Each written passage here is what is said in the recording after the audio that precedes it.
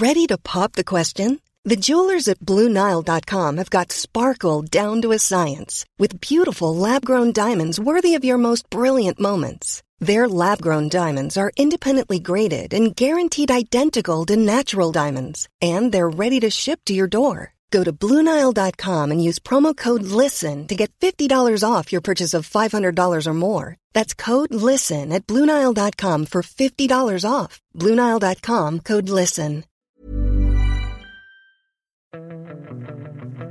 Fotbollskanalen On Tour 14 är dagen och vi har kört i 2 veckor och det är lite en mellandag. Och vi ligger och fiskar efter nyheter om truppen för att det kommer väl hända någonting innan 1 juni. Det är ju 1 juni som gäller. Vad har du haft för kontakter med landslaget, Martin? Pratade med presschef Jakob Kakembo Andersson under gårdagen. Janne sa ju efter matchen mot Finland att han skulle ta tag i bitarna kring Martin Olsson och Pontus Jansson och deras frågetecken under söndagen då. Men Kakembo la locket på och sa att vi kommunicerar när vi kommunicerar. Ungefär så.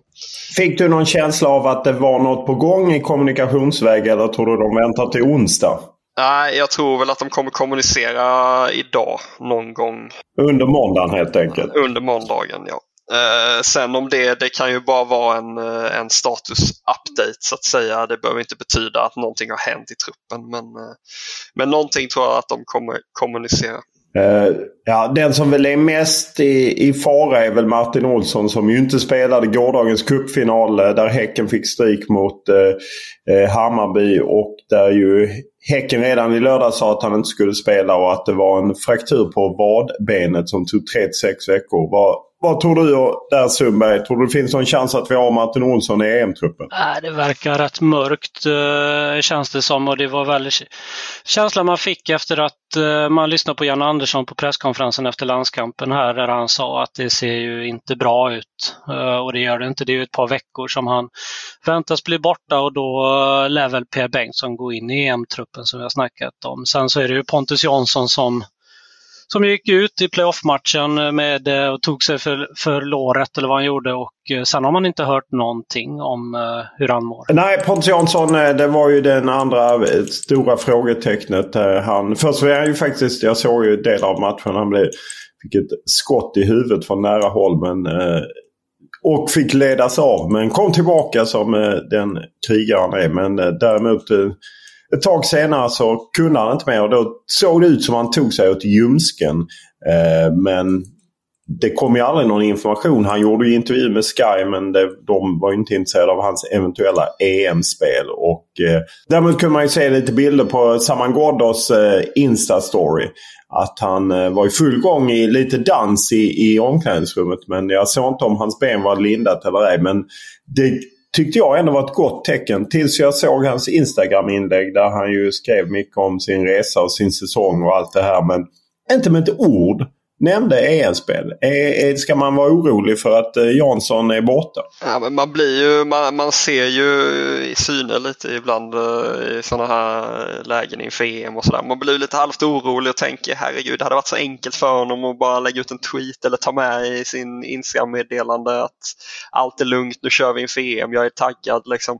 Man blir ju halvt orolig av minsta lilla. Precis som hans lagkamrat Fors från Finland gjorde väl det, precis som du är inne på Martin, eller där han skrev hur glad han var för avancemanget men snabbt liksom så här nu siktar vi och det laddar för EM, det ska bli fantastiskt typ. Så hade väl Pontus också kunnat göra speciellt med tanke på att vi har undrat här hemma i media hur det är med honom och Janne fick frågor om det på presskonferensen också så det har ändå lyfts här hemma hur han mår och massa frågetecken men så det hade varit enkelt att skriva en rad på sina sociala medier om att det inte är någon fara med låret.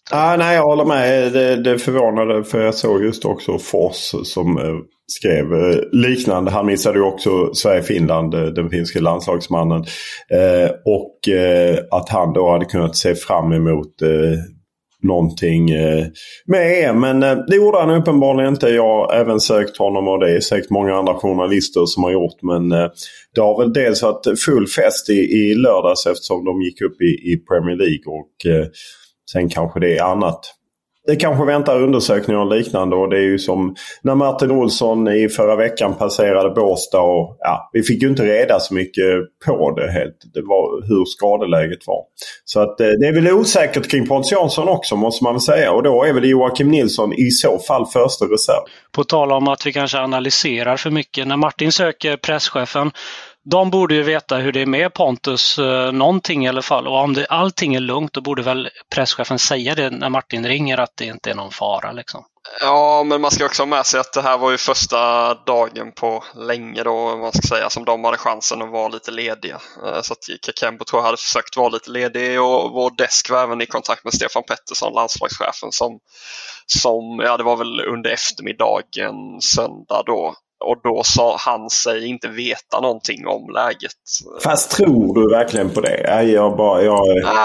Jag vet inte. Men han sa att han är inte den första som blir informerad liksom, om läget. Så. Men det är klart att han blir såklart involverad om det skulle behöva bytas mot UEFA. Alltså byta spelare. Då har jag svårt att se att landslagschefen inte är inblandad. Ju rent administrativt. Gången är i varje fall så här att det är ju Dale Reese och de andra i det så kallade medicinska teamet, de har olika spelare som de har kontakt med och de har ofta kontakt med klubbläkaren. Så i det här fallet så är det säkert så att Dale Reese eller den i det svenska landslaget som redan haft kontakt med Brentfords läkare, när jag träffade Dale Reese i Båstad så pratade han mycket om att vi har liksom bra relationer med alla klubbar och det är oerhört viktigt att man liksom får. Så att det är klart att någon form av information har de ju. Sen hur de ska bedöma det och att ingen skulle veta någonting, det tror inte jag riktigt på. Sen fattar jag att man inte vill berätta om men det ser ut som man missar eller det kanske. Men att de inte vet, skulle jag bli förvånad över. Det var ju lite samma med Martin Olsson också när vi var i Båstad och första dagen när han kom farandes med sin bil och drog därifrån såg vi och då hade Aftonbladet uppgifter om att skadan är värre än befarat och det frågade vi direkt på presskonferensen men då sa ju Janne att han inte visste någonting och sådär så det var ju lite samma sak. Ja, och det vi vet i varje fall är att 1 juni egentligen vid midnatt när det ska bli 2 juni. Det är då deadline går för att lämna in en trupp på 26 spelare. Sen finns det ju lite en öppning kanske mellan beroende på skador fram till premiären. Men just nu är det som gäller att till 1 juni ska man ta ut en trupp och det är ju dagen innan Sverige samlas återigen i Stockholm för att dra igång uppladdningen inför Armenien-matchen. Ett positivt skadebesked kommer i varje fall Janne Andersson ha. Det är ju Filip Lander som är gäst i min podd idag. Släpps idag och där han berättar att han var lite orolig i början men inte orolig för EM och han ska räkna med att ansluta nu på onsdag och jag gjorde intervjun tidigare i veckan. Jag hade sms-kontakt med honom under gårdagen och han säger att allt har gått bra. Han har tränat ihop med Rickard Dahan och räknar med helt enkelt vara kvar. Däremot så är det väl ett tag till han är i toppform eftersom han ju missade de sista matcherna på ligasäsongen och det är ju tungt för Helander som ju startade de 2 VM-kvalen för just nu är väl Danielsson först längst fram och spelar bredvid Vigge även fall Danielsson inte var stark mot Finland, eller vad tror ni? Nej, jag tror helt samma, men jag tycker att det blir en lite speciell situation för Janne nu och ha i så fall då Victor Nilsson Lindelöf och Marcus Danielsson som friska mittbackar om man säger så och sen har då Filip Helander som vi inte riktigt vet när han kommer vara i form under mästerskapets gång och en Pontus Jansson då som kanske är ett frågetecken och sen en Andreas Granqvist som han har varit tydlig med inte är i form än. Det är ju inte så att man jublar liksom. Nej, framförallt inte eftersom defensiven var ju en viktig del när man gick långt i VM i Ryssland. Så att, nej, det är klart att det måste oroa. Och man kan ju inte hela tiden säga att det ska vara en lång turnering. För om man inte är bra i början så blir det ju ingen lång turnering. Så nej, det är knivigt. Men antingen idag eller imorgon räknar vi väl få något besked, och sen öppnar ju landslaget upp lägret igen på onsdag 14.30 tror jag det är presskonferens med Janne Andersson, och då de ju flyttar in på Continental, nya spelarhotellet. Och av mer positiv karaktär är ju Alexander Isak. Han fick utmärkelse i helgen, eller hur Martin? Exakt, han blev utsedd till årets eller säsongens MVP i Real Sociedad. Så att bästa spelaren i ett topplag i Spanien, det smakar ju gott. Det bevisar ju bara hur pass högt aktad han är där. Man undrar ju också hur det påverkar hans status i att han är ju hett villebråd som ju ofta anfallare är när de har gjort mycket mål, och framförallt är han ju även ung. Han är ju bara 21 för det 22 i september, så att det är klart att då blir man attraktiv för en försäljning, och tidigare har de ju haft uppgifter ute om att klubben vill förlänga, men tyckte han var tydlig i Båstad med att han vill fokusera på landslaget snarare än att fundera på att förlänga kontraktet. Så det är klart att det är en bra situation han sitter i. En annan före detta landslagsanfallare hade ju en stor helg. Han var väl aldrig riktigt nära landslaget, men om EM hade spelat för ett år sedan hade han nog varit given. Sebastian Andersson, han räddade kvar Köln med 2 nickmål. Måste ha varit skönt för honom, även fall det svider väl för honom att missa EM, eller vad tror du, Sundberg? Absolut, jag tror exakt så. Hade han inte haft ett så struligt år som han har haft, så hade han nog varit med i den här EM-truppen. Janne Andersson tycker om Sebastian Andersson, som ju också har en spelartyp som kanske saknas lite grann bland anfallarna. En stark target-spelare, så jag tror att han hade varit med om det inte hade varit så stökigt. Nej, det tror jag också, och han var ju med liksom i hela EM-kvalet. Jag tror han var med i varenda samling och har ju varit uttagen en del under hösten i Nations League, men då fått lämna återbud. Han har ju något knäproblem som ju verkar vara svårt att bli av med, så att det är ju tufft för honom. Och en annan gammal landslagsspelare har ju också en hel Pontus Jansson som lagkapten tar upp Brentford, så kan man ju nämna att Branimir Hrgota och ju också var lagkapten när Greuther Fürth gick upp i Bundesliga från andra Bundesliga, och det var ju ett tag sedan Hrgota var med i landslaget. Det var på Hamrens tid. Han var med i U21 EM 2015 också, men har fallit ifrån i landslagsdiskussionen. Vi tänkte att vi skulle kolla lite på de andra grupperna också, och vi börjar ju med grupp A helt enkelt. Du har kollat in lite, Sundberg. Italien, Schweiz, Turkiet och Wales, som jag tycker känns som en ganska jämn grupp. Om vi börjar med Italien, som får ses som favorit i gruppen, så är de svåra att besegra då. I Nations League var de i A-divisionen och vann sin grupp efter 3 segrar och 3 oavgjorda. Och de oavgjorda matcherna var mot Nederländerna, Polen och Bosnien. I EM-kvalet gick de oerhört starkt och vann alla sina 10 matcher. Men kanske en ganska svag grupp med Finland som 2:a och Grekland som 3:a. Vad tycker ni om Italien? Ja, bilden är ju att det är ett väldigt nytt Italien. Ny förbundskapten Roberto Mancini som ju tog över efter Sverige slog ut Italien. Ventura fick sparken då.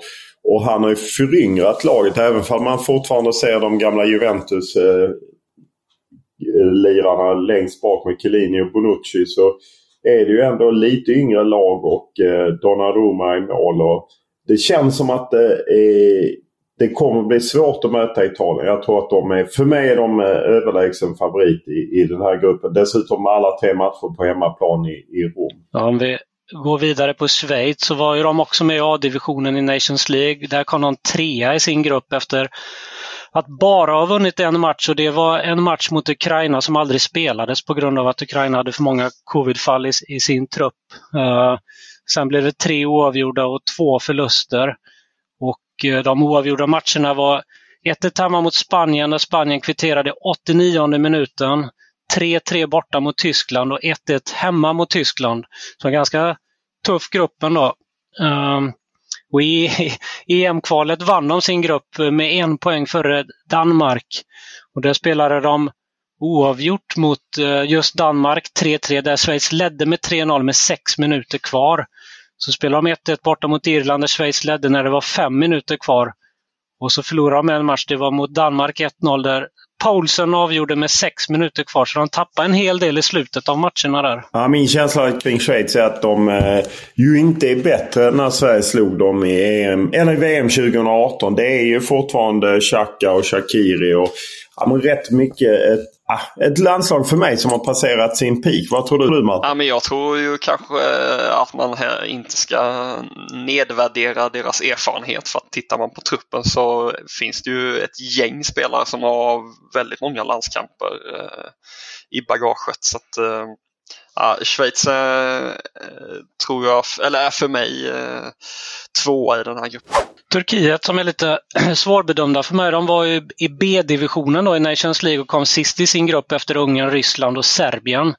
Men i EM-kvalet var de rätt starka och kom tvåa i sin grupp, bara 2 poäng efter Frankrike och 4 poäng före trean Island. Och fjäder i hatten var ju 2-0-seger hemma mot Frankrike och när lagen mötte Paris så blev det 1-1. Ja, nej, Turkiet, man gillar ju Çalhanoğlu som man har följt mycket eftersom vi har visat Milan en hel del. Och sen Burak Yilmaz, gamla veteran i anfallsväg som ju kanske egentligen aldrig gjort så där supermycket. Eller inte det stora avtrycket som man tänker på andra stora stjärnor. Men nu i senaste säsongen i Lille var han ju fantastisk och var ju stor anledning till att Lille vann franska ligan. Så att det är klart att de blir tuffa att möta. Sen vet jag inte om man underskattar Wales, för de vann ju faktiskt sin grupp i Nations Leagues B-division före Finland, Irland och Bulgarien. Och de vann alla matcher utom en som blev 0-0 borta mot Irland. Och sen i EM-kvalet kom de tvåa i gruppen efter Kroatien och de kom före Slovakien och Ungern där. Nej, och där känslan kring Wales är ju att mycket kretsar kring Gareth Bale och han har ju kommit igång. Och sen finns det ju en del andra, de som följer Manchester United har sett Daniel James få en del inhopp och en del starter och även Harry Wilson. Så att offensivt är de ju bra och de var ju några som verkligen satte fart på EM 2016 och går kanske inte att räkna bort heller. Om du tippar gruppen, Sundberg, vad tror du? Jag tror i den ordningen som jag sa. Italien, Schweiz, Turkiet, Wales. Och hur tippar du, Martin? Jag tror Italien, Schweiz, Wales, Turkiet, Wales. Så att jag är med, jag säger som Sundberg. Copy-paste helt enkelt. Absolut. Och jag går på, jag tror faktiskt att Turkiet tar andra platsen. Jag tror det är tufft för Schweiz som har ett resschema där de börjar i Baku, sen spelar i Rom och sen tillbaka till Baku. Plus att en sån viktig spelare som Shaqiri har inte spelat så mycket i Liverpool, så att han kommer knappast vara i toppstöt. Så att jag tror Turkiet tar andra platsen, Schweiz tredje platsen. Eller nej, Wales tredje platsen och Schweiz 4 tror jag. Jag tror att Schweiz så. Ja. Jag sticker ut huvudet. Mm.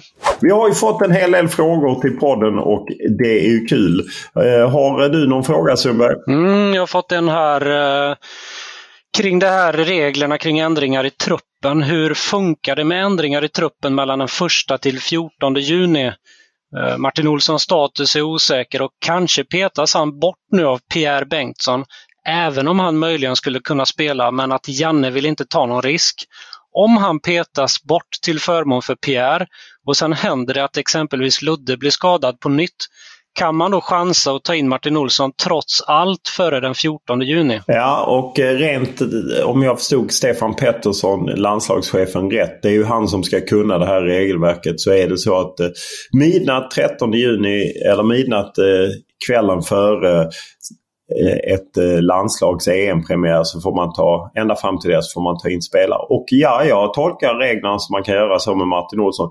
Tidigare har det varit lite hårdare regler om att det måste vara nya skador. Jag menar Ludde Augustinsson som ju dras med en ljumskada hela vägen. Om det skulle vara för dåligt och det visar sig att Martin Olsson gjort snabb rehab, så finns det inga problem att plocka in Martin Olsson. Och det är väl just den här möjligheten att man har ett slutdatum 1 juni och sen ett slutdatum 13 juni. Det är väl det som gör att hoppet om Zlatan lever. Han var ju på cupfinalen igår och pratade. Han fick ju bland annat fråga av någon reporter, om det var Micke Wagner på Aftonbladet, som frågade om han skulle spela i kunde spela i Hammarby och då svarade han ju någonting om måste först kunna spela i Milan. Så att det låter ju inte som han jobbar för att komma med i EM-truppen. Men som sagt, första år 13 det är det som gäller för landslaget.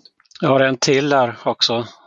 Det är ju folk som börjar få lite EM-feeling och som därför undrar kring det här med svenska fans på plats och sådär. Finns det någon aktivitet i Camp Sweden och kan vi förvänta oss många svenskar på läktarna? Ja, det finns ju i alla fall bra möjligheter för en gul vägg på matcherna, för att runt 2500 biljetter har släppts enbart till svenskar vad gäller Spanien-matchen, och sen är det dubbla, alltså 5000 för matcherna i Sankt Petersburg då mot Slovakien och Polen. Så att möjligheten finns till många svenska supportrar. Sen får vi väl se hur många som hoppar på det och köper biljetter och faktiskt åker på matcherna. Ja, och Camp Sweden är ju... De jobbar för att det ska bli någonting i både Sevilla och Sankt Petersburg, vad jag förstår, att de vill göra någonting. Samling, marsch, eventuellt tifo och trumman ska med. Som det ser ut nu så kommer Camp Sweden hålla till i Alpenhaus i Sankt Petersburg igen. Ni som var med 2018 minns, och vi hoppas på repris. Och de har löpande dialog med ställen i Sevilla. Ännu inte bestämt vilket som gäller. Men dessutom, eftersom det inte alls blir samma uppslutning som det har varit tidigare, så kör de någonting under hashtaggen Sveriges största samling. Och det är Camp Sweden ihop med O'Leary som vill köra i samband med matcherna där. Jag vet dock att, för jag träffade någon från Camp Sweden i veckan som sa att det var svårt med restriktionerna. Framförallt första Sverige-matchen börjar 21.00. Spanien, och den är ju då inte slut förrän kanske 22.50, och ni som kan era restriktioner vet ju att från och med 1 juni är det ju 22.30 som gäller, och då skulle man ju missa kanske de sista 20 minuterna om de inte får öppet där, så att det är ett litet problem kring den och en del andra EM-matcher. Jag har också fått en del frågor och Thomas undrar om introt till Fotbollskanalen On Tour, vilken låt och om det är något vi har komponerat, och då kan jag konstatera att våra musikaliska färdigheter sträcker sig inte dit, utan det är vår producent Kevin som har plockat fram den, och den heter Blymen av Ondolut. Den fick från Epidemic Sound, och det är ju en börsraket för er som kan era aktier, och de lever lite på att på något sätt ta fram musik som kanske inte är fullt lika dyr upphovsrättsligt. Så att Blymen är det, och man kan nog hitta den via Epidemic Sound. Thomas matar på med en till. Han gillade kul avsnitt med Kalle Staket. Alltså det är ju Kalle Jonsson som kallades Kalle Staket när han var bra i Extrabladet, och du undrar hur är det med smeknamn på de övriga spelarna i landslaget? Vad har ni för smeknamn? Ja, tyvärr är det väl ganska tråkigt då inom situationstecken att det är väl de mer vanliga smeknamnen på förnamn. Jocke för Jocke Nilsson, Mackan för Marcus Danielsson. Vad har vi mer? Vi har Kribba för Kristoffer Nordfeldt i sig. Det är väl lite mer annorlunda, det är väl härligt. Minifoppa, just det. Emil Forsberg, Storfoppa och Foppa och Minifoppa, eller hur det nu är. Det är ju både han och hans pappa och hans farfar har spelat för Giffarna. Så det är ju stort. Och det är ju Vigge och Iceman på Victor Nilsson Lindelöf. Ja, Seb och Sebbe på Sebastian Larsson, och Koffe är det väl om Kristoffer Olsson. Ponne på Pontus Jansson. Sen vet vi ju inte med Kulusevski. Vi internt i vår grupp så kallar vi honom för Kulan, men jag vet inte om det sträcker sig utanför. Nej, det är nog tveksamt om det lever vidare. Och vi har ju fått en del musikfrågor i denna podden.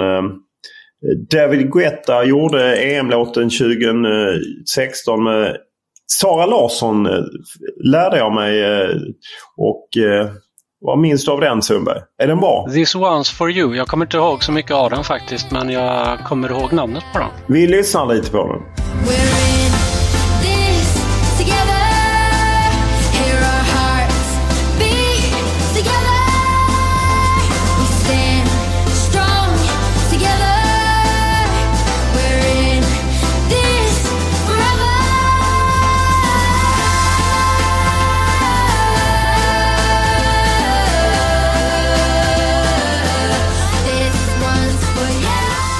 Är det en av dina favoriter, Martin? Du som hyllar den svenska EM-låten. Ja, men jag minns den inte nu, men jag minns det som att den ändå satte sig i huvudet. Men det var i sig för att då satt jag inne på desken och gnuggade där under det mästerskapet, och då var den liten trudelutt av den låten i varje sån här bumper som man lägger på varje klipp då, som ska ut på sajten. Så man satt ju liksom 12 timmar och hörde den här lilla trudelutten på 2-3 sekunder. Ja, säkert liksom 200 gånger per dag, nu tar jag i kanske, men ja, man blev helt galen i huvudet. Okej. Det är ju härligt. Jo, för att jag fick ju en fråga liksom av Andreas, vem som gör årets låt, och det är Bono och The Edge från U2, och han jobbar ju upp med någon producent, Martin Garrix. Det är ingen kille jag kan. Kan ni Martin Garrix? Nej. Nej, okej. De har gjort We Are The People. Jag kan inte säga att jag har hört den ännu så länge, men vi lyssnar lite. We're a million volts in a pool of light, electricity in the room tonight, born from fire, sparks flying from the sun. Hey, I hardly know you, can I confess? I feel your heart beating in my chest. If you come with me, tonight is gonna be the one. Ja, det är EM-låtar och vi hoppar snabbt in till en sista sportslig fråga innan det är dags för hetsjakten. Det är Jakob som har mejlat in. Kan ni ta upp i podden att det är sjukt att en sån spelare som Niklas Hult är med i diskussionerna gällande vänsterbacksplatsen given vecka ut och vecka in i Bundesliga 2. Zweite Bundesliga. Han spelar ju för Hannover efter några år i Grekland, dessförinnan Nice. Vad är eran känsla kring Niklas Hult? Han var... minns jag inte helt, men jag tror väl att han var med och gjorde en bra landskamp när Sverige spelade borta mot Portugal i Funchal, när de väl vann den matchen. Viktor Claesson fick någon form av genombrott där. Men sen så var han väl också med och gjorde en sämre insats mot Österrike borta var det hans sista landskamp? Jag vet inte om han har varit med efter det. Det är inte hans sista landskamp, han har varit med i truppen efter det. Men du har helt rätt, han var med i den där succélandskampen våren 2017 när Sverige slog Portugal med Cristiano Ronaldo 3-2, och just Claesson gjorde väldigt starkt. Men även det var Filip Helanders debut bland annat, och då fick ju reserverna chansen. Och efter det, Hult som ju varit med en del han debuterade redan 2012, var med under Hamrén. Han var med både mot Norge i en träningsmatch juni 2017, och sen var han med mot Rumänien inför VM 2018. Gjorde ingen stark match där. Ska dock sägas att det var en svår match att spela. Det var även då Ken Sema hade svårt att tappa sin plats i VM. Och sen så var han med i den Österrike-matchen direkt efter VM. Sverige gjorde en otroligt blek insats, förlorade med 2-0. Och efter det har han varit med i truppen i EM-kvalet i höstas, 2 samlingar hösten 2019, men därefter har han faktiskt inte varit med alls. Så han har ju fallit från. Det har ju varit Gagliolo, kom in den hösten 2019. Det finns ju Per Bengtsson, det finns ju Martin Olsson, Ludde Augustinsson, och sen har vi Oskar Wendt som ju valde vårt landslaget rätt tidigt 2017, så att det är ju en plats som funnits konkurrens, så han har inte räckt till trots sina Elfsborgs kontakter med Peter Wettergren. Men det är ju en skicklig spelare som ju gått från mittfält till att bli vänsterback. Tror du han har någon chans, Martin? Ja, om jag skulle få gissa nu så tror jag att han går före Gagliolo, så blir det fler skador på vänsterbacken så tror jag att det är Niklas Hult som är näst på tur efter Pierre Bengtsson. Och det är också lite fascinerande. Det känns inte så länge sedan tyckte jag att Hult var med om det här nya unga Elfsborg. Nu säger jag att han är 31 år gammal. Tiden flyger, och det gör det även i den här podden, så att vi kör vidare. Ja, då är det dags för hetsjakten, och jag går till svensk fotbolls finaste stund. Enda gången man har fått lyfta en guldmedalj för ett A-landslag, det är den 13 augusti 1948. Wembley Stadium i London, OS i London. En av de mest brutala matcherna ett svenskt landslag spelat. Man mötte Jugoslavien. Och Sven Jerring kommenterade, och jag räknar med att ni kommer kunna bara rabbla startelvan, för det är idel svenska legendarer som är inblandade. Klara, färdiga, gå! Rio Kalle Svensson. Nej.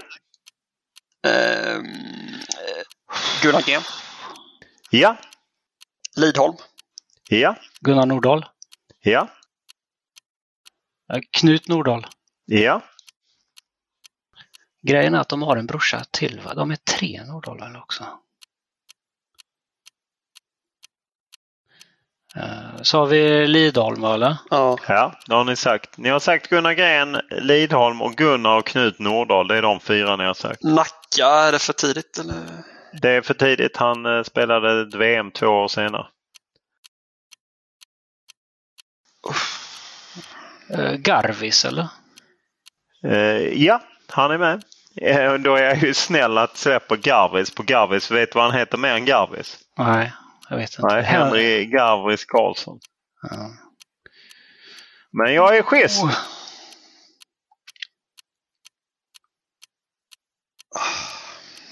Vad heter 5. det? Hur många hade du tagit av de här?